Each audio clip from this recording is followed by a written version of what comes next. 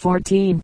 In noon and evening editions, they think they had a special call to speak, without knowledge of things that have transpired before, without knowledge of the persons concerned, without a suspicion of the needs of the situation and its possibilities. They judge the peoples of the earth and divide the world. Stupid talk, with which irreverent officiousness seeks to while away and shorten the period of anxious waiting for customers, but to prepare quietly and wisely and mightily in advance for terms of peace. That is the duty of the statesman. We are waging this war not in order to punish those who have sinned, nor in order to free enslaved peoples and thereafter to comfort ourselves with the unselfish and useless consciousness of our own righteousness. We wage it from the lofty point of view and with the conviction that Germany, as a result of her achievements and in proportion to them, is justified in asking, and must obtain, wider room on earth for development and for working out the possibilities that are in her. The powers from whom she forced her ascendancy, in spite of themselves, still live, and some of them have recovered from the weakening she gave them. Spain and the Netherlands, Rome and Habsburg, France and England, possessed and settled and ruled great stretches of the most fruitful soil. Now strikes the hour for Germany's rising power.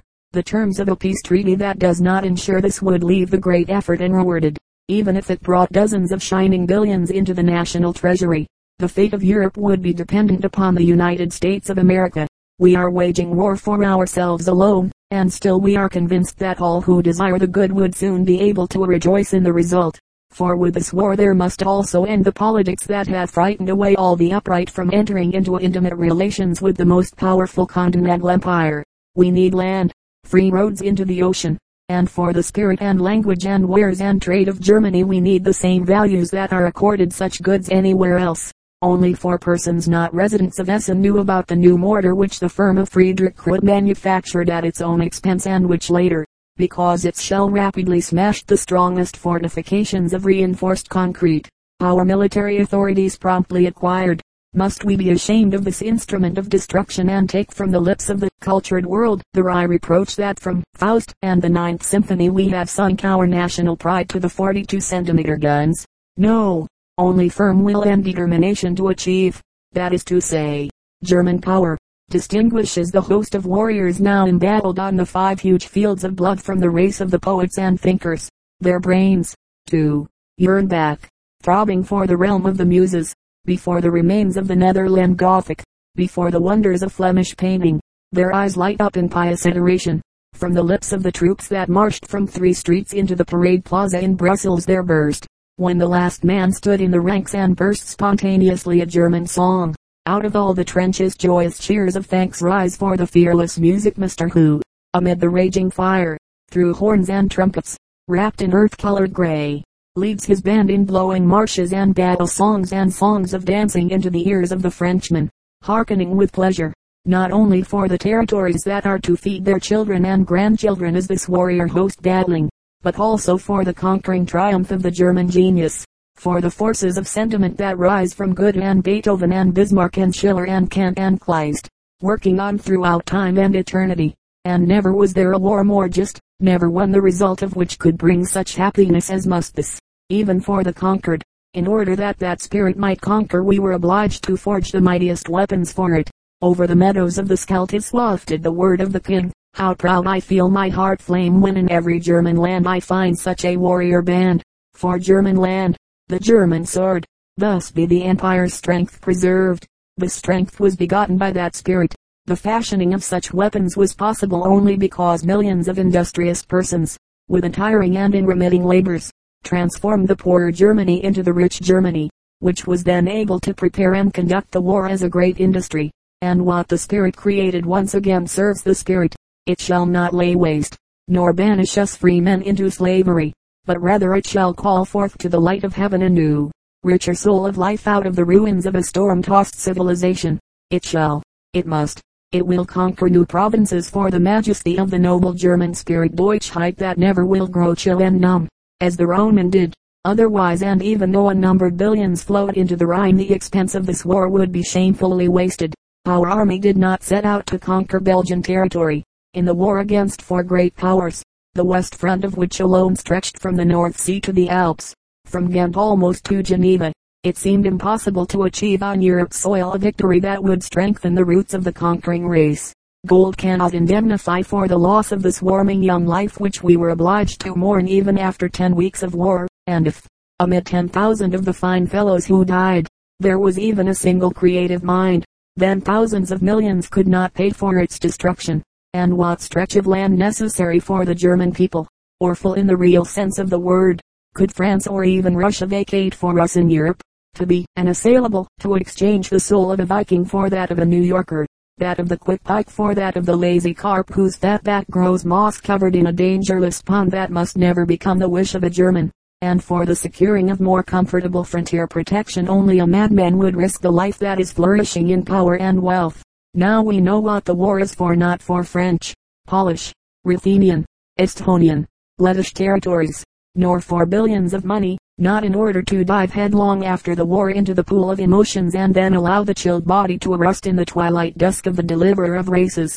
No, to hoist the storm flag of the empire on the narrow channel that opens and locks the road into the ocean.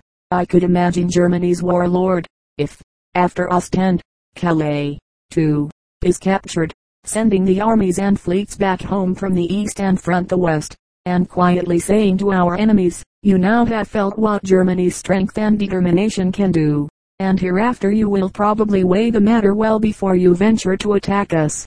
Of you Germany demands nothing further, not even reimbursement for its expenses in this war, for those it is reimbursed by the wholesale terror which it evoked all around in the autumn battles. Do you want anything of us?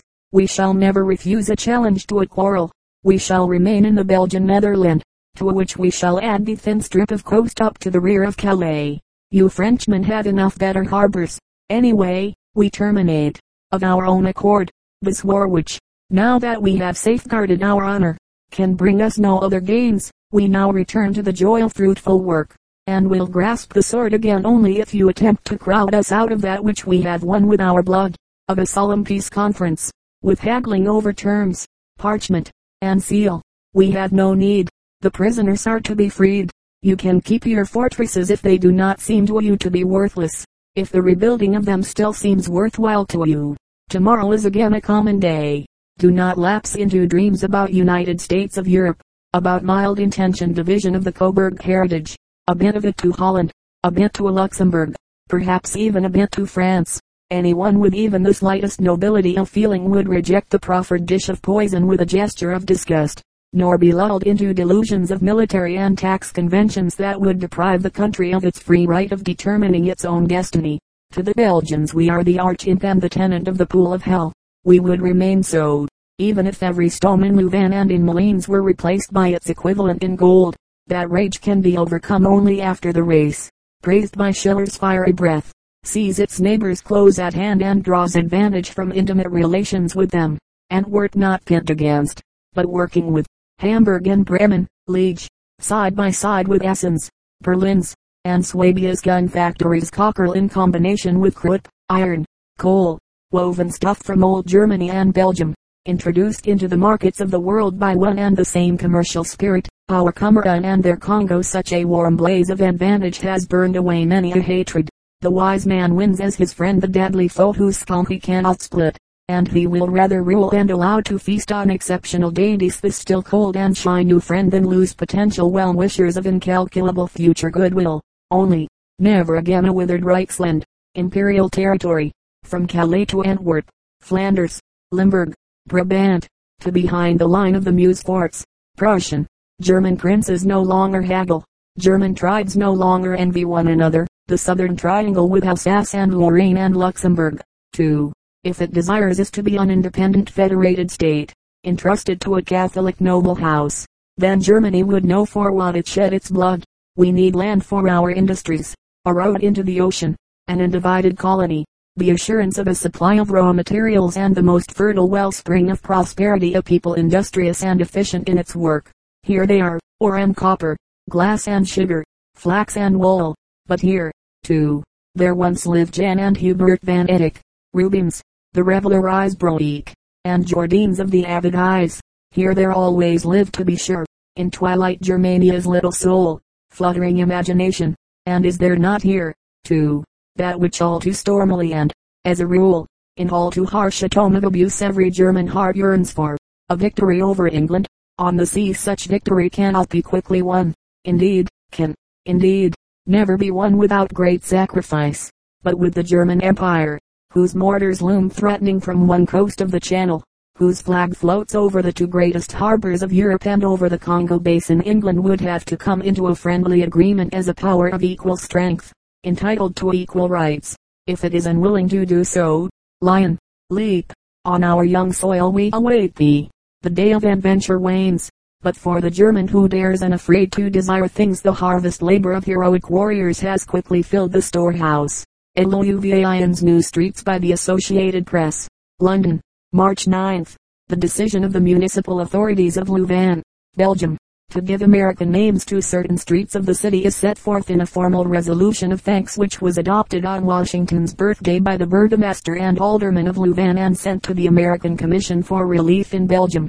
The resolution concludes as follows: the cradle of a university of 5 centuries standing, and today herself partly in ruins, the city of Louvain cannot fail to associate with the memory of Washington, one of the greatest captains, the name of the learned professor whose admirable precepts and high political attainments, as also his firmness of character and dignity of life, all contributed to carry him successively to the presidency of Princeton University, the governorship of New Jersey, and finally the presidency of the United States. In order to perpetuate to future generations remembrances of these sentiments and our ardent gratitude, the burgomaster and aldermen have decided this day that in the new parts of the city, as they rise out of the ruins, 3 streets or squares shall receive the illustrious names of President Wilson, Washington, and American nation.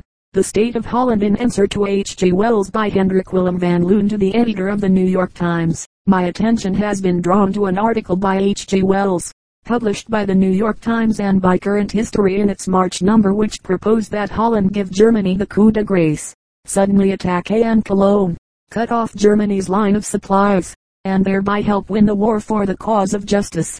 I am not writing this answer in any official capacity, but I have reason to believe that I write what most of my fellow countrymen feel upon the subject. Holland is neutral. The country is just as neutral as Belgium would have been had she not been invaded, as neutral as Denmark and Switzerland and the other small countries which are suffering so severely through this war. If any power should attack Holland, Holland would no longer be neutral, but would inundate the central part of the provinces of North and South Holland, would occupy the very strong position around Amsterdam, and would fight to the end. But unless attacked directly, Holland will take no part in this war. Mr. Wells hints at the idea of the righteousness of the cause of the Allies. All races and all colors have been brought together to beat Germany. Now Holland ought to do the same. She is in a position to exercise great power with her fresh troops, in the name of humanity, which has been so grievously maltreated in Belgium. Let her join. I think that the answer of the greater part of our people would be somewhat as follows. No quarrel was ever made by a single person. It takes two to start a fight. England and Germany are fighting for the supremacy of commerce. In the course of this quarrel Belgium has been sacrificed. We are extremely sorry. We have opened our frontiers to all of our southern neighbors. They were welcome to flee to us with all their belongings. We shall take care of them so long as they wish to stay. Our position is not always easy. The Dutch and the Belgian characters are very different. We do not always understand each other, but in the main the Belgians know that we shall share our food with them until the last, that in every way we shall make them as comfortable as we can. We are not a very graceful people. We often lack a certain charm of manner.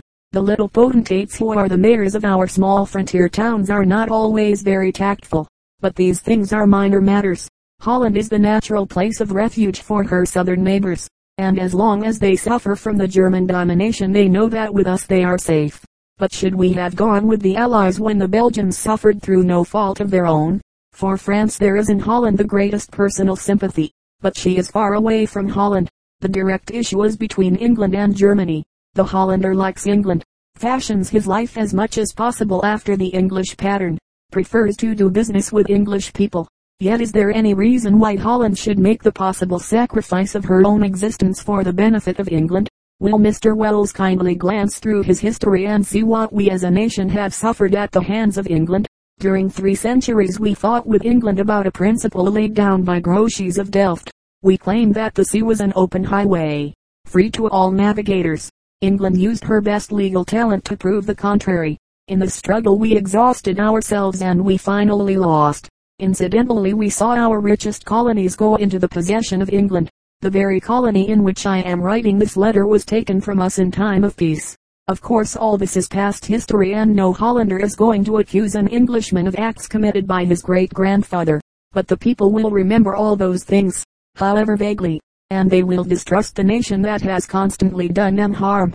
We gave England her best king, if one is to believe Mr. Macaulay, William II, in order to destroy the power of Louis XIV, and greatly for the benefit of England incidentally, did the greatest harm to the country of his origin. After 1715, totally exhausted, we were obliged to see how England got ahead of us.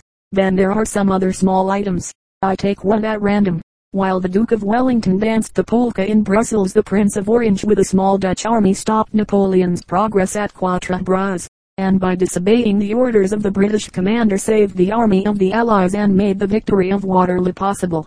Our thanks for this self-sacrifice was the mild abuse of Mr. Thackeray and other gentlemen who had ever since laughed at the clumsy Dutch troops who in truth so valiantly assisted the British and Prussians. In this matter a little more generosity on the part of British historians would have made us feel more cordial toward our English neighbors. It was ever thus. To read the story of the Armada one would believe that the English destroyed this dangerous Spanish fleet. As a matter of fact, competent historians know that certainly one half of the glory for that feat goes to the Dutch sailors, who prevented the Spaniards from getting their supplies, their pilots, and their auxiliary army. These are merely examples. They are all small things, but there are so many of them.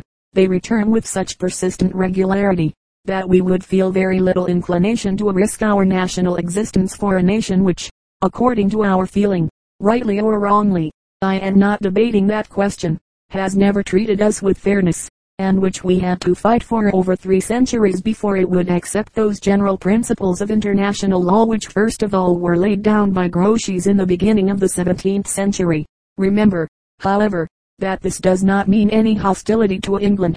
Mr. Wells undoubtedly knows that our ships have invariably done noble work in rescuing the victims of submarine attacks. He will know that our government, to the great anger of Germany, has construed the articles of several international treaties in the most liberal way and has immediately released all such British subjects as were thrown upon our coast through the accidents of war. He will also know, if he has read the papers, that our entire country has turned out to do homage to the bravery of those men. The danger to the sailor of a British man of war who lands in Holland is that he will be killed by a severe attack of nicotine poisoning caused by the cigars which the people, in their desire to show their feelings and unable to break the strict law of neutrality, shower upon the Englishman who is fished out of the North Sea by our trawlers or our steamers. But away deep under this very strong personal sympathy for England, and with very sincere admiration for the British form of government, the people of Holland cannot easily overcome a feeling of vague distrust that the nation which in the past has so often abused them cannot entirely be counted upon to treat them justly this time. Incidentally, I may say that the bungling of Mr. Churchill in Antwerp, which we know much better than do the people of England, is another reason why we are a bit afraid of the island across the North Sea. We are indeed in the position of a dog that has often been beaten innocently and that is now smiled upon and asked to be good and attack another person who has never done him any harm. The comparison may not be very flattering to us, but Mr. Wells will understand what I mean.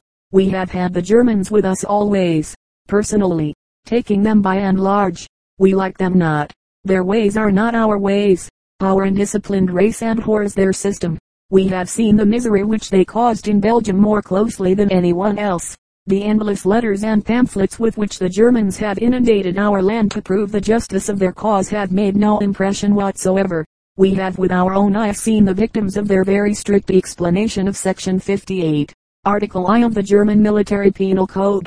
We have seen the Belgians hanging by their own red handkerchiefs, and we have with our own hands fed the multitude that had been deprived of everything. On the other hand, Germany has up to date been most scrupulous in her behavior toward us. In the past she has never done us any harm. We may not like her, but she has in a very careful way avoided all friction and has treated us with great consideration. In view of all this, in view of the very sober attitude of our people upon all matters of our daily life, in view of these historical reflections, which had a very decided influence. Would it be quite fair without any provocation on the side of Germany to go forth and attack her in the back, now that she is in such very dangerous straits? I repeat that this may not be the exact sentiment of all of my countrymen, but I believe that very many of us feel things that way. Perhaps we disagree in minor details, but we agree about the main issue. We love our country. For centuries we have thought to maintain our individual civilization against the large neighbors who surround us. We tried to live up to our good reputation as a home for all those who suffer. The people who are made homeless by Germany come to us and we try to feed them on such grain as the British government allows to pass through the channel. We tried to continue in our duty toward all our neighbors, even when they declare the entire North Sea, in which we also have a certain interest, as a place of battle and blow up our ships with their mines. We patiently destroy the mines which swim away from our neighbors' territorial waters and land upon our shores. In short, we perform a very difficult act of balancing as well as we can.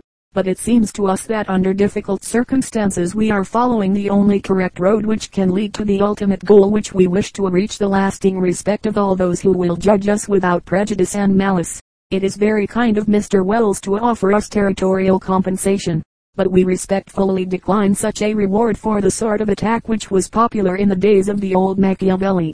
Hendrik Willem van Loon, New York, February 26, 1915.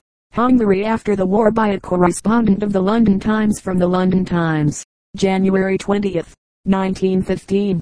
The Allied powers are agreed that the European resettlement must be inspired by the principle of nationality. It will be but just if Hungary suffers severely from its application, for during the past 40 years no European government has sinned so deeply and persistently against that principle as has her Magyar government. The old Hungary, whose name and history are surrounded by the glamour of romance, was not the modern Magyarland. Its boasted constitutional liberties were, indeed, confined to the nobles, and the Hungarian people was composed, in the words of Verbolges's tripartitum code, of prelates, barons, and other magnates, also all nobles, but not commoners. But the nobles of all Hungarian races rallied to the Hungarian banner, proud of the title of Civis Hungaricus. John Hunyadi, the national hero, was a Rumane, Zrinai was a Croat, and many another paladin of Hungarian liberty was a non-Magyar. Latin was the common language of the educated, but with the substitution of Magyar for Latin during the 19th century, and with the growth of what is called the Magyar state idea, with its accompaniment of Magyar chauvinism, all positive recognition of the rights and individuality of non-Magyar races gradually vanished. The Magyar language itself is incapable of expressing the difference between Hungarian and Magyar. The difference is approximately the same as between British and English. The Magyar state set itself to Magyarize education and every feature of public life. Any protest was treated as incitement against the Magyar state idea and was made punishable by 2 years imprisonment. It was as though a narrow-minded English administration should set itself to obliterate all traces of Scottish, Welsh, and Irish national feeling, or as though the government of India should ignore the existence of all save one race and language in our great dependency. In comparison with the government of Magyarland, the government of Austria was a model of tolerance. In Austria, Poles and Ruthenes, Czechs, Germans, Italians, Serbo-Croatians, and Slovenes were entitled to the public use of their own languages and enjoyed various degrees of provincial self-government. The Austrian side of every Austro-Hungarian banknote bore an indication of its value in every language of the empire, whereas the Hungarian side was printed in Magyar alone. This was done in order to foster the belief that Hungary was entirely Magyar. In reality, Hungary is as polyglot as Austria. Exact statistics are not obtainable, since the Magyar census returns have long been deliberately falsified for Magyar state reasons. Roughly speaking, it may, however, be said that, in Hungary proper, i.e. exclusive of Croatia-Slavonia, where the population is almost entirely Serbo-Croatian, there are perhaps 8,500,000 Magyars, including nearly 1,000,000 professing and a large number of baptized Jews. Against this total there are more than 2,000,000 Germans, including the numerous colonies on the Austrian border, the Swabians of the south, and the Saxons of Transylvania, more than 2,000,000 Slovaks, who inhabit chiefly the northwestern counties, between 3 and 4 million Rumains, living between the Dyce and the Eastern Carpathians, some 500,000 Ruthenes, or Little Russians, who inhabit the northeastern counties, some 600,000 Serbs and Croats in the central southern counties, 100,000 Slovenes along the borders of Styria and Carinthia, and some 200,000 other non-Magyars, including about 90,000 Gypsies, who speak a language of their own, taking the population of Hungary proper at area code 1800000. The Magyars are thus in a minority, which becomes more marked when Croatia-Slavonia with its population of 2,600,000 Southern Slavs is added. It would have been possible for the Magyars, after the restoration of the Hungarian constitution under the dual settlement of 1867, to have built up a strong and elastic Transleithan polity based on the recognition of race individualities and equality of political rights for all. The non-Magyars would have accepted Magyar leadership the more readily in that they had been dragooned and oppressed by Austria during the period of reaction after 1849 as ruthlessly as the Magyars themselves. Deakin the Oetboys, who were the last prominent Magyar public men with a Hungarian, as distinguished from a narrowly Magyar, conception of the future of their country, pleaded indeed for fair treatment of the non-Magyars, and trusted to the attractive force of the strong Magyar nucleus to settle automatically the question of precedence in the state. But in 1875, when Kaloman Tiso, the father of Count Stephen Tiso, took office, these wise counsels were finally and definitely rejected in favor of what Baron Bamfy afterward defined as national chauvinism. Magyarization became the watchword of the state and persecution its means of action. Kaloman Tiso concluded with the monarch a tacit pact under which the Magyar government was to be left free to deal as it pleased with the non-Magyars as long as it supplied without wincing the recruits and the money required for the joint army. The Magyar parliament became almost exclusively representative of the Magyar minority of the people. Out of the 413 constituencies of Hungary proper, more than 400 were compelled, by pressure, bribery, and gerrymandering, to return Magyar or Jewish deputies. The press and the banks fell entirely into Jewish hands, and the Magyarized Jews became the most vociferous of the national Chauvinists. Nothing like it has been seen before or since save the Turkish Revolution of 1908, when the Young Turks, under Jewish influence, broke away from the relatively tolerant methods of the old regime and adopted the system of forcible Turkification that led to the Albanian insurrections of 1910-12, to the formation of the Balkan League, and to the overthrow of Turkey in Europe. The bitter fruits of the policy of Magyarization are now ripening. The oppressed Rumains look not toward Austria, as in the old days when their great bishop Siagana made them a staunch prop of the Habsburg dynasty, but across the Carpathians to Bucharest, the Serbo-Croatians of Hungary, Croatia-Slavonia, and Dalmatia, whose economic and political development the Magyars have deliberately hampered, turn their eyes no longer, as in the days of Jelačić, toward Vienna, but await wistfully the coming of the Serbian liberators. The Ruthenes of the northeast hear the tramp of the Russian armies. The Slovaks of the northwest watch with dull expectancy for the moment when, united with their Slovak kinsmen of Moravia and their cousins, the Czechs of Bohemia, they shall form part of an autonomous Slav province stretching from the Elbe to the Danube.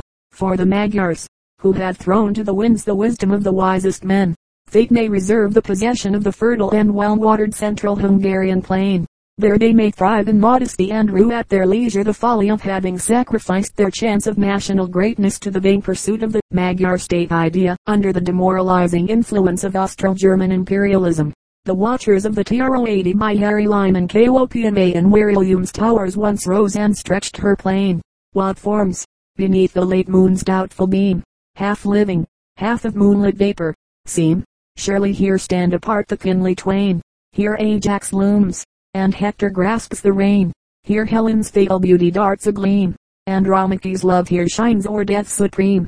To them, while wave-borne thunders roll amain from Samos unto Ida, Kalkas, southeaster of all that shall be, speaks, not the world's end is this, but end of our old world of strife, which, lasting until now, shall perish here. Henceforth shall men strive but as friend and friend out of this death to rear a new world's life.